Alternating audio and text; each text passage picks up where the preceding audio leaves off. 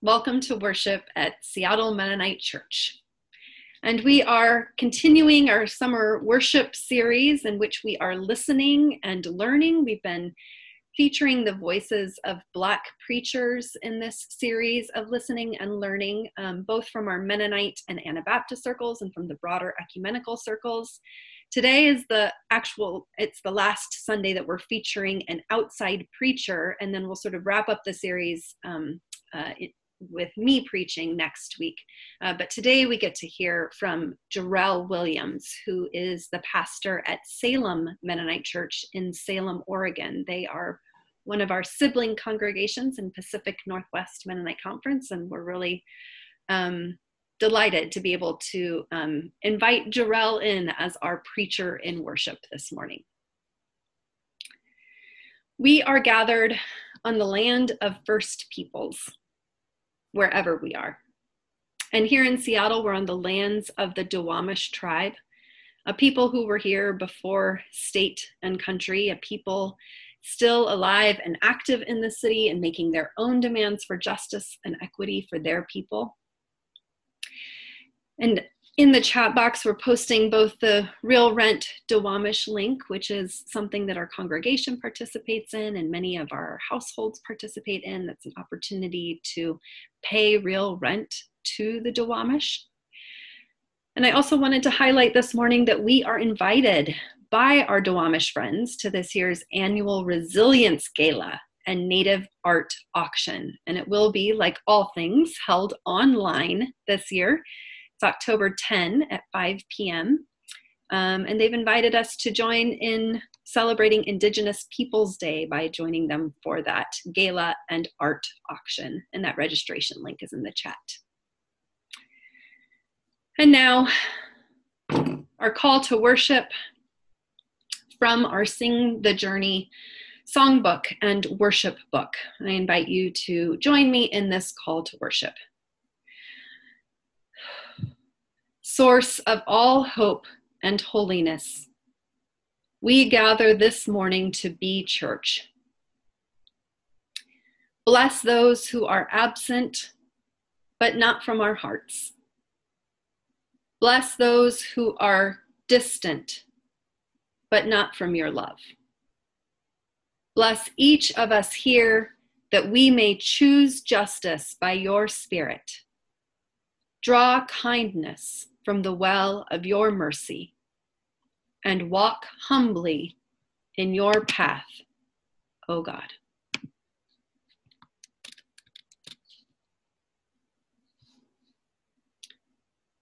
Our opening hymn is Come Walk With Us, The Journey is Long. And I will be sharing an audio that Michael and Lisa Bade prepared for us this week so that we could both listen to and sing along with the harmonies. Thank you to Michael and Lisa.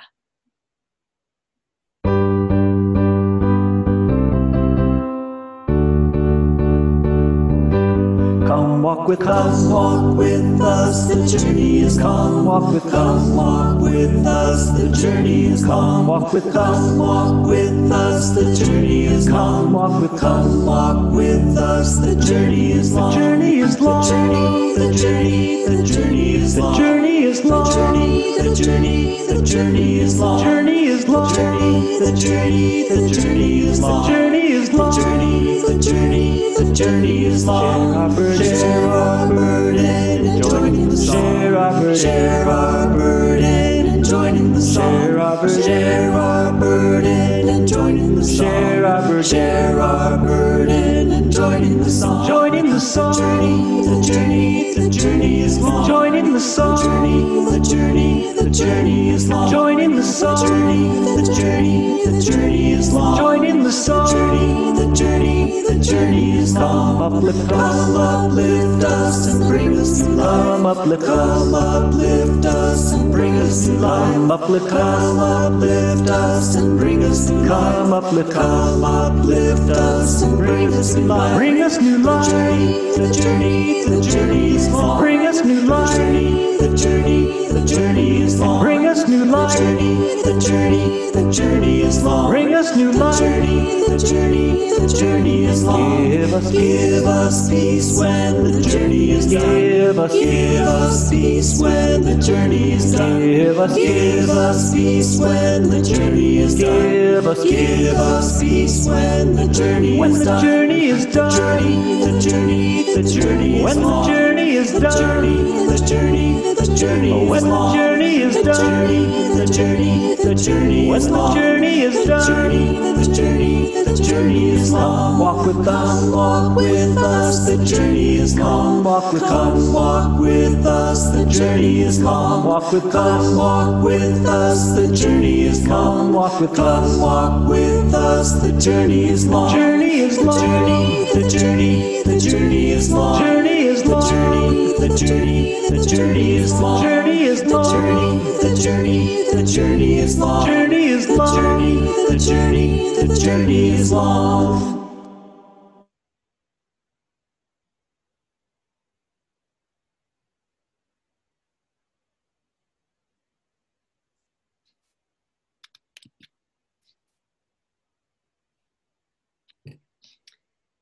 We light our peace candle each week to acknowledge that we both witness to and participate in God's vision of a just peace for all creation. And today, specifically name those, which is many of us, who are carrying so many griefs and sorrows and longings and hopes.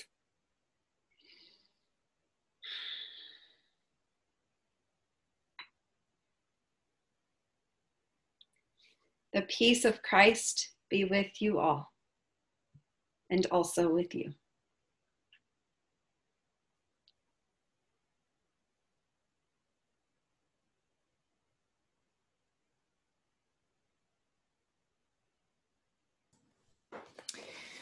I'm continuing this week with reading books that feature Black characters and by Black authors. And this week I'm reading the book I Am Enough by Grace Byers.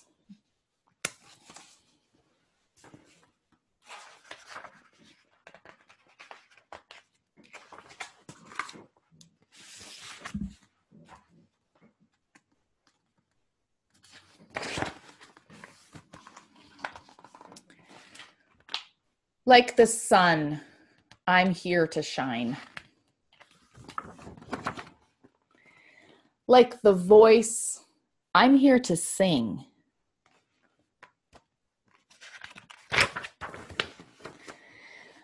Like the bird, I'm here to fly and soar high over everything.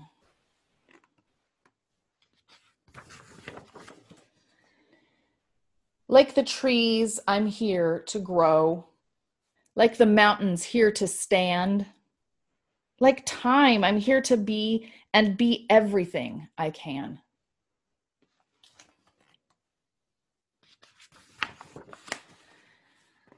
Like the champ, I'm here to fight. Like the heart, I'm here to love.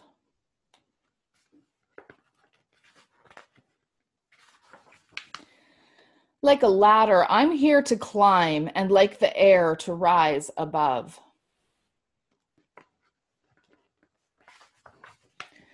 Like the wind, I'm here to push. Like a rope, I'm here to pull. Like the rain, I'm here to pour and drip and fall until I'm full. Like the moon, I'm here to dream. Like the student, here to learn. Like the water, here to swell. Like the fire, here to burn. Like the winner, I'm here to win. And if I don't, get up again. I know that sometimes I may cry, but even then, I'm here to try.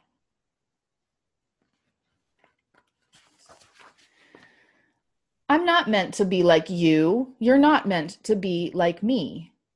Sometimes we will get along, and sometimes we will disagree. I know that we don't look the same. Our skin, our eyes, our hair, our frame. But that does not dictate our worth. We both have places here on earth. And in the end, we are right here to live a life of love, not fear. To help each other when it's tough. To say together, I am enough. And I would say not only enough, but beloved, especially because we know that we are beloved by God who created us and who loves us dearly.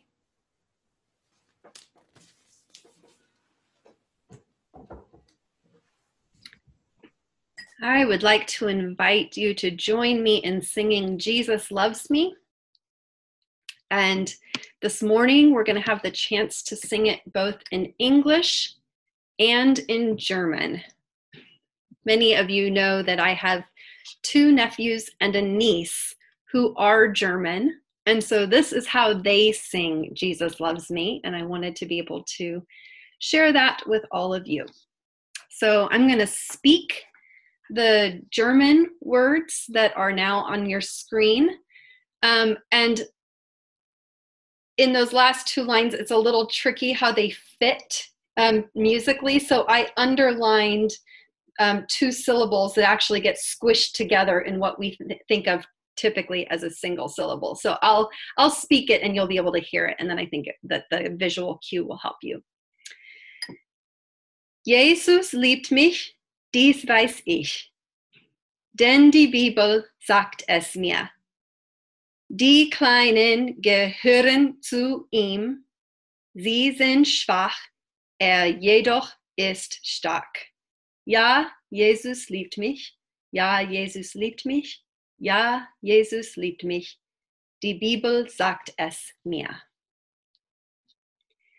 Jesus loves me, this I know, for the Bible tells me so. Little ones to him belong. They are weak, but he is strong. Yes, Jesus loves me. Yes, Jesus loves me. Yes, Jesus loves me, the Bible tells me so. Jesus liebt mich, dies weiß ich, denn die Bibel sagt es mir. Die Kleinen gehören zu ihm, sie sind schwach, jedoch ist stark. Ja, Jesus liebt mich. Ja, Jesus liebt mich. Ja, Jesus liebt mich. Die Bibel sagt es mir.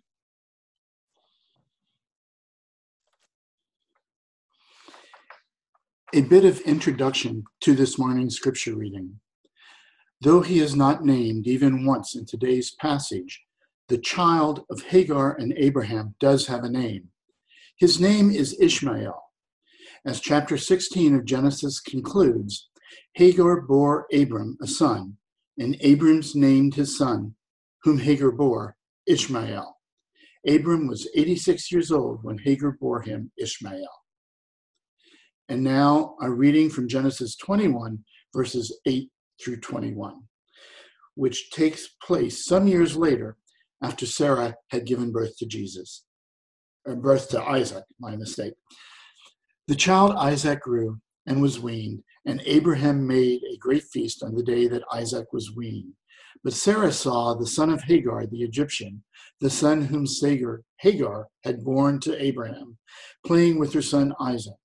So Sarah said to Abraham, "Cast out this slave woman with her son, for the son of this slave woman shall not inherit along with my son Isaac." The matter was very distressing to Abraham on account of his son. But God said to Abraham, "Do not be distressed because of the boy and because of your slave woman. Whatever Sarah says to you, do as she tells you, for it is through Isaac that offspring shall be named after you. As for the son of the slave woman, I will make a nation of him also, because he is your offspring." So Abraham rose early in the morning and took bread and a skin of water and gave it to Hagar, putting it on her shoulder along with the child, and sent her away. And she departed and wandered about in the wilderness of Beersheba. When the water in the skin was gone, Hagar cast the child under one of the bushes. Then she went and sat down opposite him a good way off, about the distance of a bow shot, for she said, "Do not let me look on the death of the child." And as she sat opposite him, she lifted up her voice and wept. And God heard the voice of the boy, and the angel of God called to Hagar from heaven and said to her, "What troubles you, Hagar? Do not be afraid, for God has heard the voice of the boy where he is. Come, lift up the boy and hold him fast with your hand, for I will make him a great nation of him." Then God opened her eyes, and she saw a well of water. She went and filled the skin with water and gave the boy a drink. God was with the boy, and he grew up. He lived in the wilderness and became an expert with the bow. He lived until the wilderness of Paran, and his mother got a wife for him from the land of Egypt. For the word of God in Scripture, for the word of God among us, for the word of God within us, thanks be to God.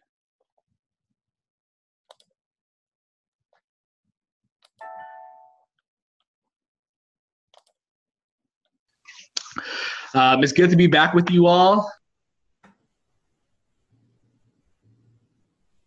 I think I'm supposed to do an introduction before that starts, but Jarrell will be back with us in just 1 second. I first met Jarrell in person, I think the first time I met Jarrell was when I was on Pacific Leadership Team and we interviewed Jarrell for, no, it can't be that. It would have had to have been a conference because we interviewed him during our PNMC conference a few years ago, a year ago, this summer, and have gotten to know him a little bit since then. He is new to our conference. He's a pastor at Salem Mennonite Church. He's a recent graduate from Pittsburgh Theological Seminary.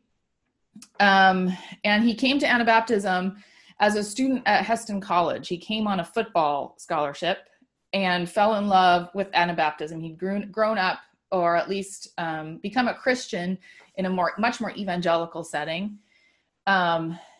Was sort of turned off of that, but then reintroduced to Christianity through his love of the way that Mennonites in his college took Jesus seriously. And from that, like, that was kind of the end for him. The way of following Jesus as a peacemaker became his way of following Jesus. And a journey into very justice-oriented theology, and to being called to seminary, and then being called to ministry here in the Pacific Northwest. I think not something he ever maybe anticipated that he would be doing, but here he is.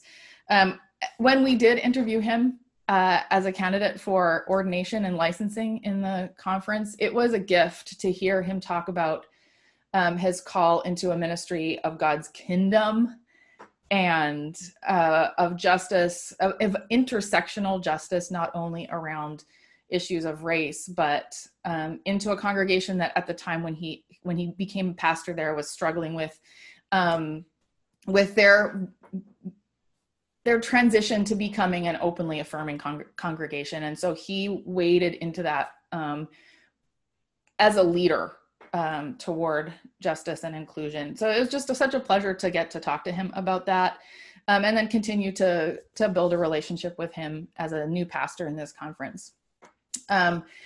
He is, in his sermon today, he's going to talk about Hagar, as Jim read, and build on the theology of Dolores Williams, whose womanist theology takes the story of Hagar and really makes her a biblical hero that we would not have thought of, and draws parallels between Hagar's life and the lives of Black women. So I'm looking forward to hearing Jarrell preach again, and for you to get to know him a little bit through his preaching.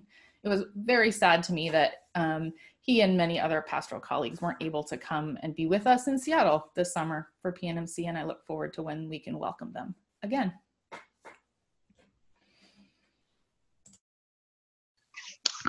It's good to be back with you all after my week off. Happy Father's Day to the dads out there.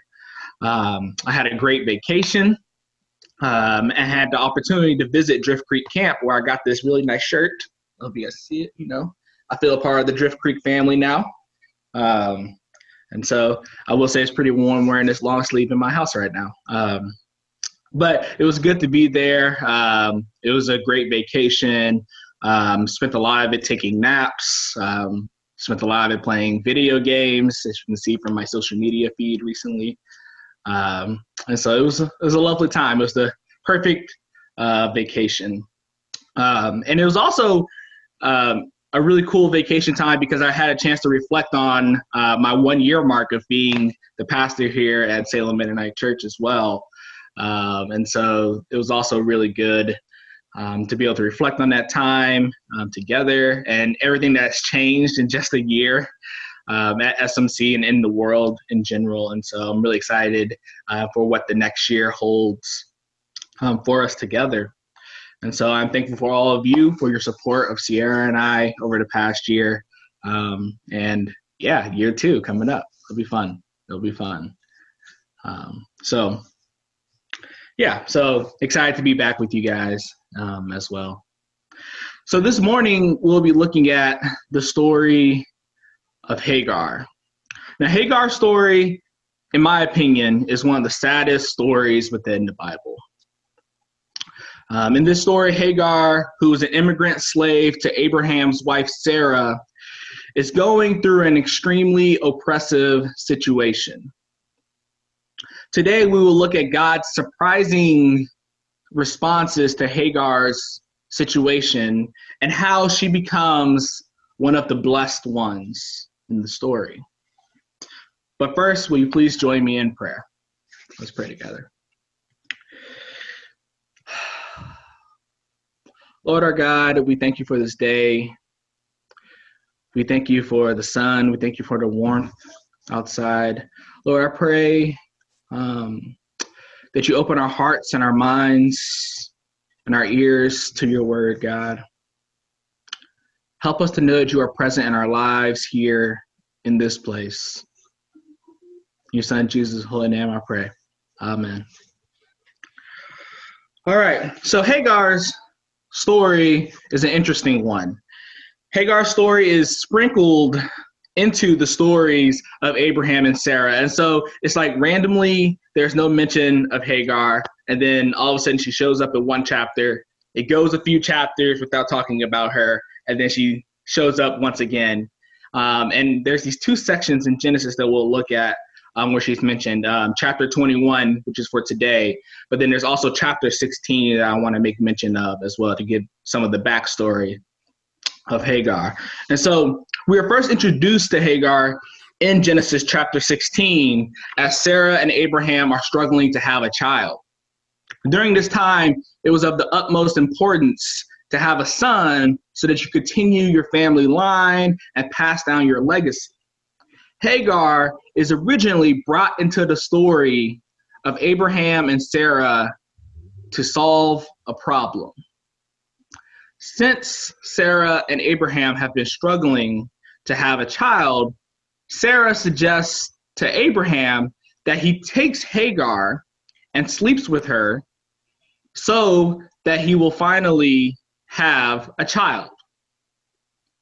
Now, this was not an uncommon practice during this time.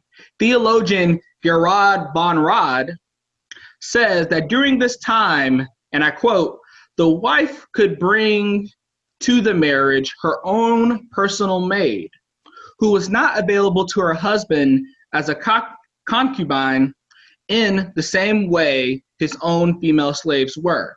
If she gave her personal maid to her husband in the event of her own childlessness, then the child born of the maid was considered the wife's child. From the legal and moral standpoint, therefore, Sarah's proposal was completely according to custom. End quote.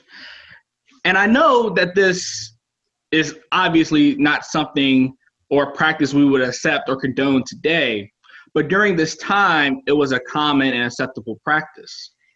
So Sarah tells Abraham to sleep with Hagar so that they can claim the child as their own. Abraham agrees to do this, and Hagar becomes pregnant and has a baby boy.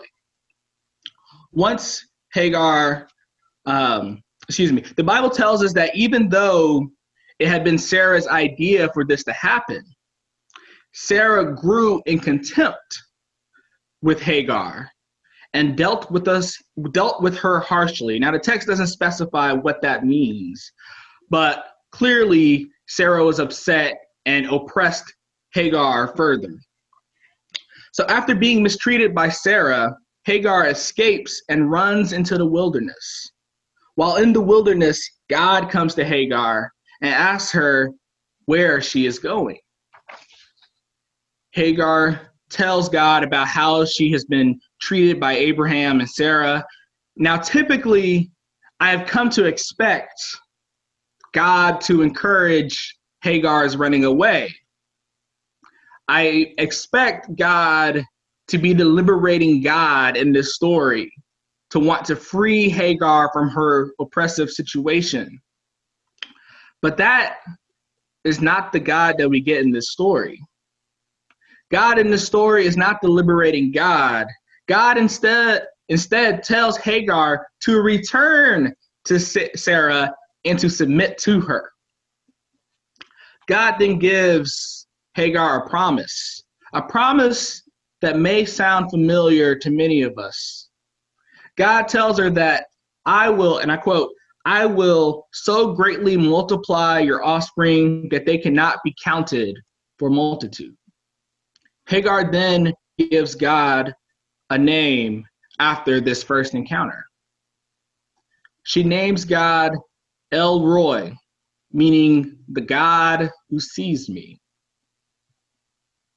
Our story for today, fast forward to Genesis chapter 21, finds Hagar in the wilderness once again. Not because she ran away this time, but because once Sarah had given birth to her own child, Isaac, she no longer recognized the need for the connection to Hagar and Ishmael, and she kicked Hagar out of the home. Now, this may sound in some ways like a weird blessing, that Hagar is no longer a slave to Sarah. But Sarah kicked Hagar and her newborn baby, Ishmael, out of the house and into the wilderness to die. So this is not a good situation for Hagar. Hagar was so sure that she and her child would die in the wilderness that she placed Ishmael under a bush and walked away because she could not stand to see him die. God appeared to her again and told her to not be afraid, for God has heard the voice of the boy, and God will make a great nation out of Ishmael.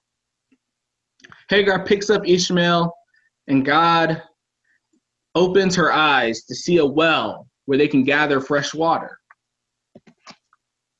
These two passages about Hagar are troubling, to say the least. She is an immigrant slave who is forced to have the baby of one of her masters. She is then kicked out into the wilderness to die. She has been oppressed her entire life. Even when she tries to escape from slavery, God sends her back into an oppressed position. One thing to note in this passage, as I mentioned earlier, is that God in this story is not the liberating God that I've come to preach about, that I've come to know about, that I've come to love. In Hagar's story, God takes on a new role and a new form. God becomes the survival God. In her book, Sisters in the Wilderness, womanist theologian Dolores Williams points out that Hagar's interactions with God gave her the tools to survive the oppression that she was in. God provided for Hagar in her times of need. God met Hagar in the wilderness when she first ran away from Sarah and promised her that she would bear a son who would be the father of nations. God met Hagar when she was left in the wilderness to die and provided water to her. God walked with Hagar and her son Ishmael for the rest of their days. Though life was hard, though they were forced to live in the wilderness, God was with Hagar every step of the way. Did y'all know, and I found this out this week, I did not know this, I did a lot of research into this story, but did y'all know that Hagar was actually the first person to give God a name? The Bible tells us that to name God is one of the biggest honors. Hagar not only names God, but she sees God. She talks with God. She walks with God. She grows a special relationship and bond with God that only she would understand. God even gives Hagar the same promise that God gave to Abraham. She will become the mother of numerous descendants. Typically, it is the men in the Bible who pass down their legacies and their lineage to their descendants. But in this passage, however, God chooses Hagar as the one who will mother nations. God in this story becomes the God of accompaniment, the God who walks with the oppressed throughout all of their situations. Here in this passage, we don't see the God of liberation, but we see the God who walks with the oppressed, a God who walks with the poor, the slave, the struggling. Hagar, the immigrant slave, becomes blessed by God because God saw the oppression that she was under. God's unique relationship with Hagar is special because of who God is to the oppressed. God saw Hagar struggle and walked with her through that struggle. Hagar is blessed because she has a relationship with God that only she can truly understand. You see, I believe that we, as American Christians, have a misunderstanding of the term blessing. We say we are blessed because of the things that God gives us. We say things like, I am blessed to have money, or I am blessed to have a nice house or a nice car. Pastors who preach the prosperity gospel talk like this all the time. In our minds, we paint a picture of who is blessed and who isn't blessed. We say that if you are struggling or poor, then you can't be blessed because blessed is based on the possessions that we have. This week, the topic of blessings came up in a conversation between the Christian rapper Lecrae, who I used to be a huge fan of back in high school. I used to jam all of his music. I was that guy. And it was a conversation between the Christian rapper Lecrae and the megachurch pastor Louis Giglio. They met together to talk about the Black Lives Matter movement and how they can get people to better understand racism in America.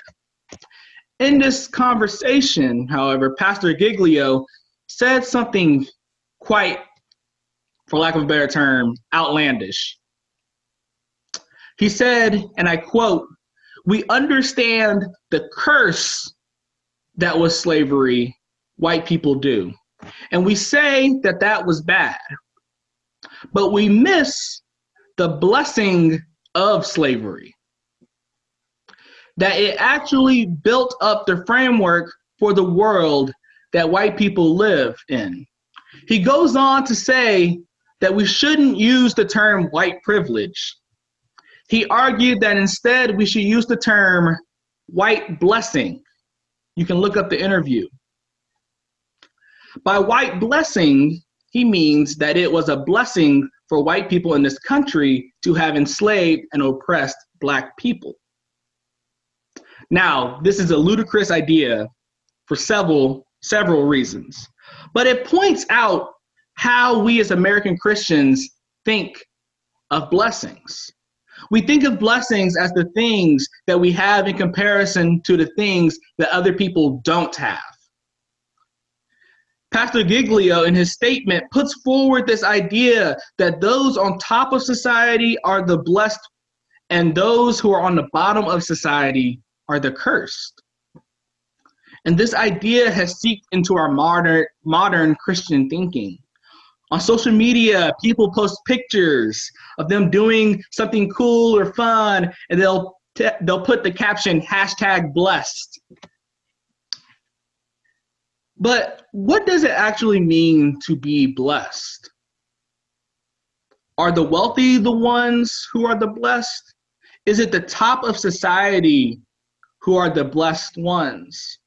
Jesus, in his Sermon on the Mount, tells us who the blessed are.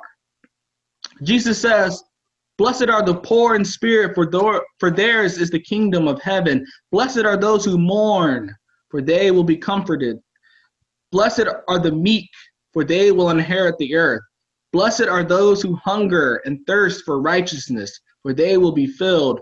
Blessed are the merciful, for they will receive mercy. Blessed are the pure in heart, for they will see God. Blessed are the peacemakers, for they will be called children of God. Blessed are those who are persecuted for righteousness' sake, for theirs is the kingdom of heaven." Here, Jesus lets us know who the blessed are. The blessed are the Hagars who suffer from oppression. Blessed are the Black folks who have faced discrimination in America for hundreds of years. Blessed are the women who have had to fight upon fight upon fight and advocate for their rights. Blessed are the LGBTQ folks who have had to spend their lives in fear and have had to explain their own existence. Blessed are the immigrants who have come to a foreign land in hopes of freedom, only to be hunted down and turned away. Blessed are the disabled who have been ignored within our very own communities. Friends, these are the ones who God deems as blessed. Hagar in our story for today is seen as the blessed one. She isn't Jewish like Abraham. She's Egyptian. She isn't wealthy like Abraham. She's a slave. She isn't a man like Abraham. She is a woman. Yet she is the one who receives the same promises as Abraham. She is the one who sees God's face and lives to tell the tale of it. She is the one who receives the opportunity to name God first. She is the one who gets to walk with God for the rest of her days. Hagar, the foreigner at the bottom of society, becomes the one who is blessed by God. Friends, according to the words of Jesus in the Sermon on the Mount, we need to change the way that we talk about blessings. Hagar is blessed because she has a relationship with God that only someone who has gone through what she has gone through can understand. What we can learn from Hagar's story is that we don't need to be with the Abrahams and the Sarahs, but we need to be with the Hagars. We need to walk, talk, pray, and suffer with the Hagars in our society today. We don't do this because they need to be saved. We don't do this because they need our help. We do this because these are the ones who God has deemed as blessed. And if we want to truly see God in a new way, if we want to know God fully, then we need to be with the Hagars. When I was doing prison ministry in Kansas, I remember that I often talked about the good things that our organization did for the incarcerated. This week, as I was reflecting on this text, I realized that I was blessed to be in the presence of the incarcerated. I learned something about God that I never knew existed. I talk about God's forgiveness, but some of those guys that I met with knew God's forgiveness firsthand. I talk about the need to trust in God and have faith in God, but those guys in prison that I met with showed me what it was like to trust God when your back is against the wall. Friends, if you want to see who God truly is, look for the Hagars within your communities. Look for the oppressed. Look for the hurting. Look for the poor and the downtrodden, because these are the ones who know and understand God way better than some of us ever could. The God that we serve walks with those who are hurting. The God that we serve is on the side of the oppressed. The God that we serve blesses those who are hurting and reveals God's self to them. And if God is there with the oppressed, if God is walking with and accompanying the lowest within our society, then that is also where we should be. Listening to their stories, walking alongside them, suffering in solidarity next to them. Our God isn't the most present with the religious elites. Our God isn't the most present with the wealthy. Our God isn't the most present with the top of our society. Our God is with the oppressed. And if that is where God is, then we need to be there too, so that we can learn to see God's face.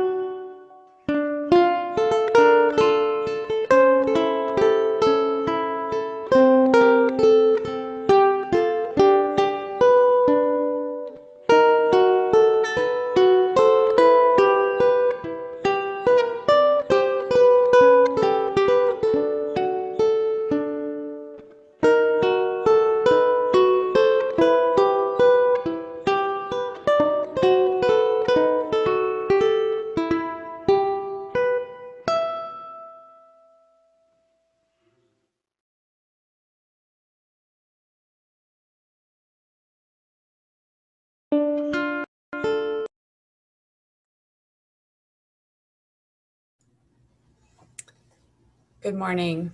I'm Rebecca Allen. I use she, her pronouns. I'm the congregational chair. And as we prepare to pray with one another this morning, I have a message from Spiritual Leadership Team, SLT, to share with you. These words will also be linked in the prayers in this week's Monday email. And I offer these words as a prayer of lament, a prayer of learning, a prayer for accountability, a prayer for healing, and a prayer for the blessed among us. Dear congregation, we, the Spiritual Leadership Team, SLT, are writing in sorrow and lament to report that after a years-long response to multiple incidents, 2 of our members have decided to no longer be in covenant with us. We pray for Wes Howard Brooke and Sue Ferguson Johnson's continuing spiritual journey and send them in the strong hope that they find another family of faith to hold them and walk with them. In November 2016, a social media conflict involving Wes led to 2 separate instances of harmful behavior in breach of our congregational covenant. Both were directed at LGBTQ+ people, one in our congregation and one a Mennonite pastor in the Midwest. In the intervening years, Pastor Megan, the congregational care team, and SLT have requested accountability and repentance from Wes, which regrettably were not forthcoming. The impacts over all this time have been cumulative. The SMC pastors were targets of harassment, worship services were disrupted, and we have devoted significant pastoral and leadership time to seeking resolution. We lament the difficulty and stress that this situation generated for all who have been impacted, including most especially the 2 targeted and marginalized people who have borne the greatest harm. Our pastors, many of our congregational leaders, others in our church community at SMC and beyond, as well as Wes and Sue. We have learned and are learning from this experience and are working to make sure that we have a better, more timely process in place to respond to breaches of covenant and major conflict between members. This is not the kind of incident that should rest solely on our pastors or our congregational care team's shoulders. If you have questions or concerns, please reach out to SLT. I will share our email address in the chat. Please hold all involved in prayer. This message is from our spiritual leadership team, myself, Rebecca Allen, Lisa Bade, Christy Darlene, Samuel Darlene, Jennifer Delante, Melissa Kelly, Ken Crable, Lene Nofziger. Let us continue in prayer with Pastor Megan.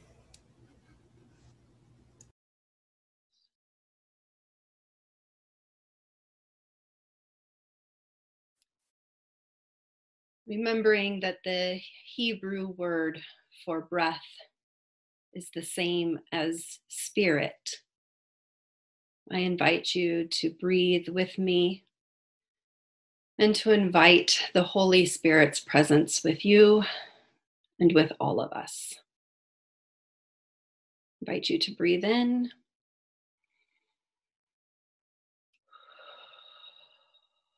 And take another breath in and let it out with a sigh.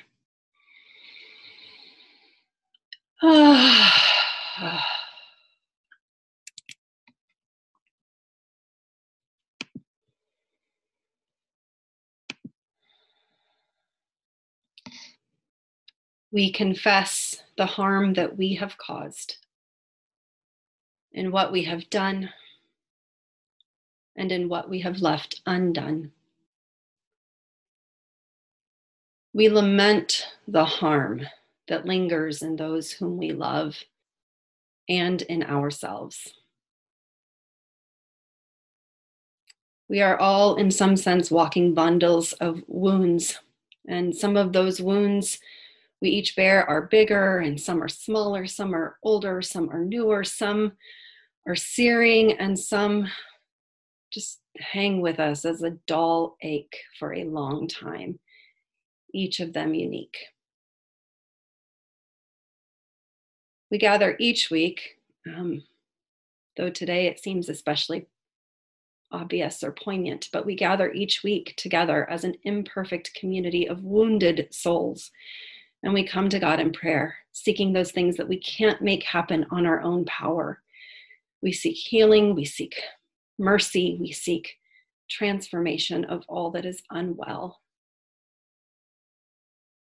And so let us now join with Hagar, the first person in the Bible to name God.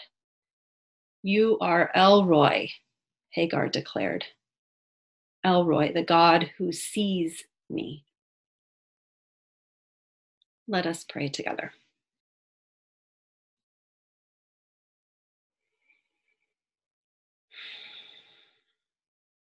El Roi, you are the God who sees each one of us, broken and beloved. You are the God who sees us as a body, also broken and beloved. You are a God who is always looking to the margins to notice who there might most need your accompaniment. El Roi, God who sees us, be present with us now. Come to us with your healing, with your mercy, with your transformation, and with your compassion. Throughout our prayer, I will repeat, God, in your mercy, and I invite you to join me with, hear our prayer. God, in your mercy, hear our prayer. O God who sees us, Jesus who shows us the way, Spirit who breathes in us, hear now the prayers of this community of souls who seek you. We pray for healing for those most harmed by the breach of our covenant. God, in your mercy, hear our prayer.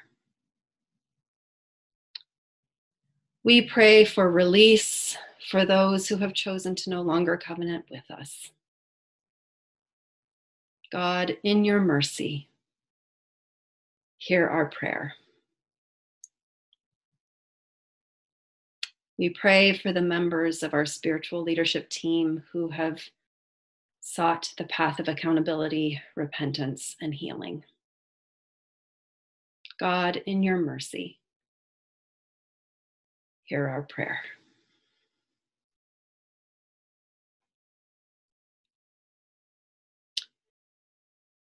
For those who lost beloveds and homes and basic services and a sense of well-being due to Hurricane Laura's destruction this week, and for those who are even now losing beloveds and homes and a sense of well-being due to the destruction of wildfires, especially in California, but in other places across our country, we pray, God, in your mercy, hear our prayer.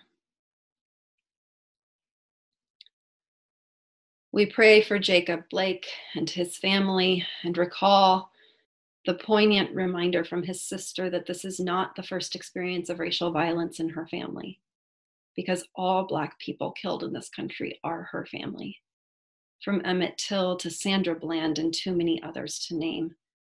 God, in your mercy, hear our prayer.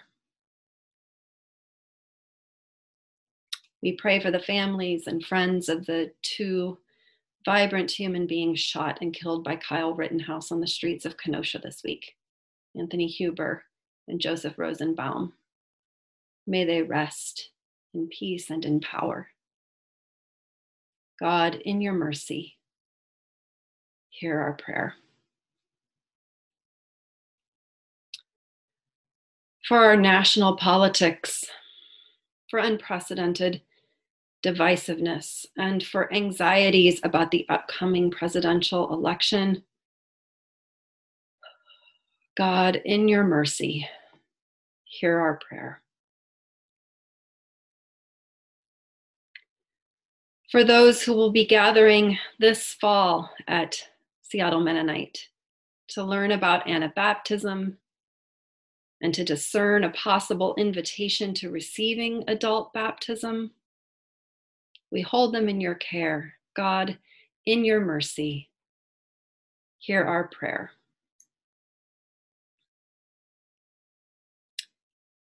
For all of our kids and parents, for caregivers and teachers who have started or are soon starting school in the most challenging and devastating sort of circumstances, God, in your mercy, hear our prayer. For Emily and Chase and this final month of anticipating the birth of their baby, affectionately known as Thumper, we hold them in your care as well, O God. God, in your mercy, hear our prayer.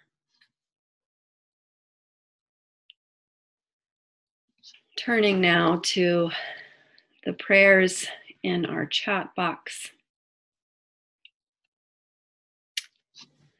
We pray with Sylvia for her friend Brenda, who has ovarian cancer.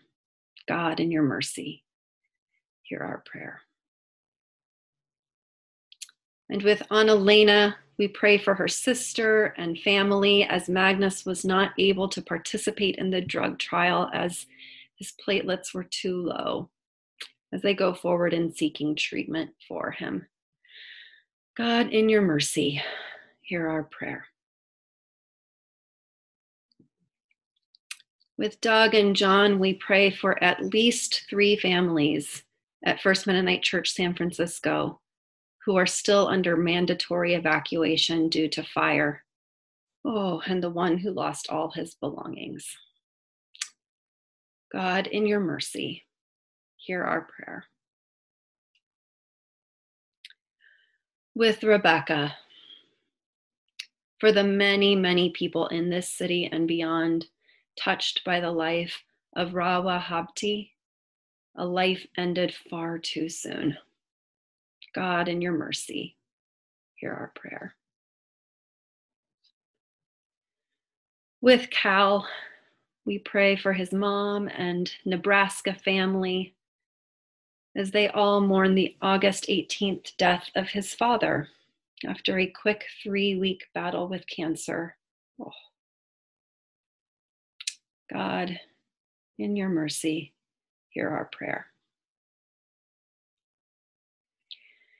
With Elizabeth, we pray for Dale Ellingson. 7 years ago, he died and left her at SMC and in the hands of God. May Dale rest in peace. God, in your mercy, hear our prayer. With Larry, we pray for Lee Widener, who is recovering from COVID-19 in Texas during the floods. God, in your mercy, hear our prayer. And I invite you to pray with me as I lift up one of my Spirit Lake sisters and dear friends, Michelle, whose adult son suddenly and tragically died on Friday. She and the family who are grieving his tragic death. And my dad, whose first cousin died of COVID this week, and the family that are mourning his death. God, in your mercy, hear our prayer. Elroy, you are the God who sees each one of us, broken and beloved. You are the God who sees us as a body, also broken and beloved. You are a God who is always looking to the margins to notice who there might most need your accompaniment. Elroy, be present with us now and in the weeks to come. Come to us with healing, with mercy, with transformation, and with compassion. God, we are yours. I invite you to take in another breath together and let it out with a sigh.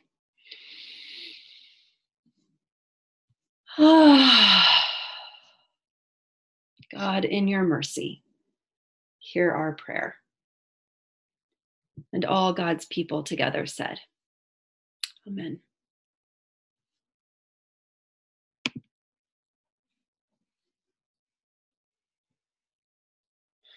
We are grateful for all the gifts that each of you give to the congregation, your gifts of money, your gifts of time and talents and energies, and the heart that you bring to so much of what you do in this community. We are thankful for all of that. And in this time of gathering virtually, we are grateful for the means to collect our offerings, our money offerings digitally. And today, we especially ask a blessing on all of our leadership groups, the councils and spiritual leadership team, and Lee Murray as our administrator, as together we work on and discern a supplemental budget to bring to the congregation for discernment this November, and ask for your prayers for that ongoing labor and discernment. Let's close with a song of the oppressed, the Magnificat, sung by another brave soul, Mary. My soul cries out.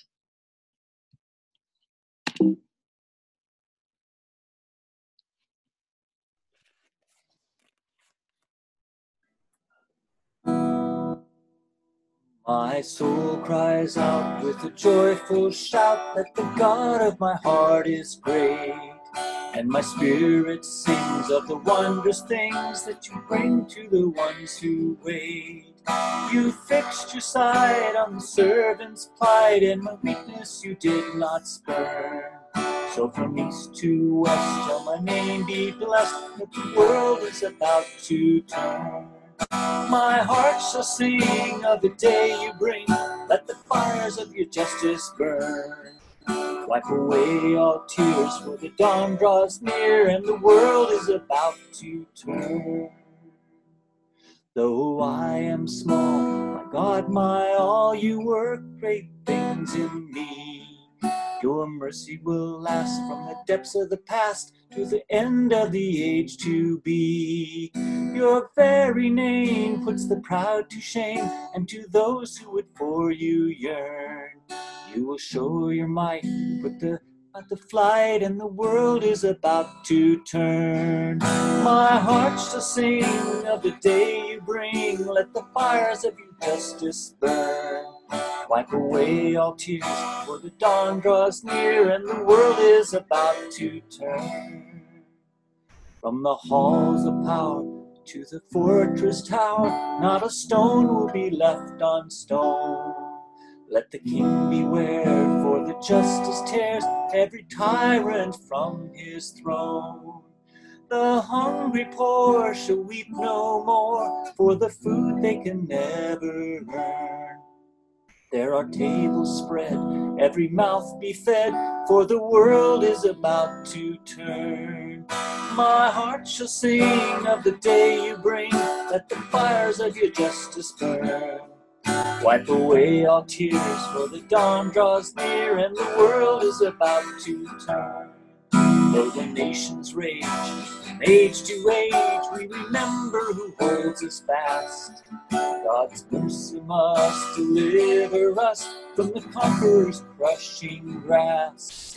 The saving word that our forebears heard is the promise that holds us bound, till the spear and rod can be crushed by God, who is turning the world around. My heart shall sing of the day you bring, let the fires of your justice burn. Wipe away all tears, for the dawn draws near, and the world is about to turn. Wipe away all tears, for the dawn draws near, and the world is about to turn.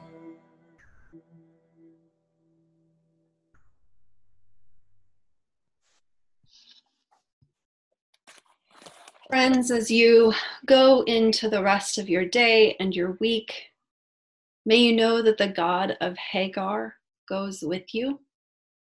Hagar named God El Roi, the God who sees me.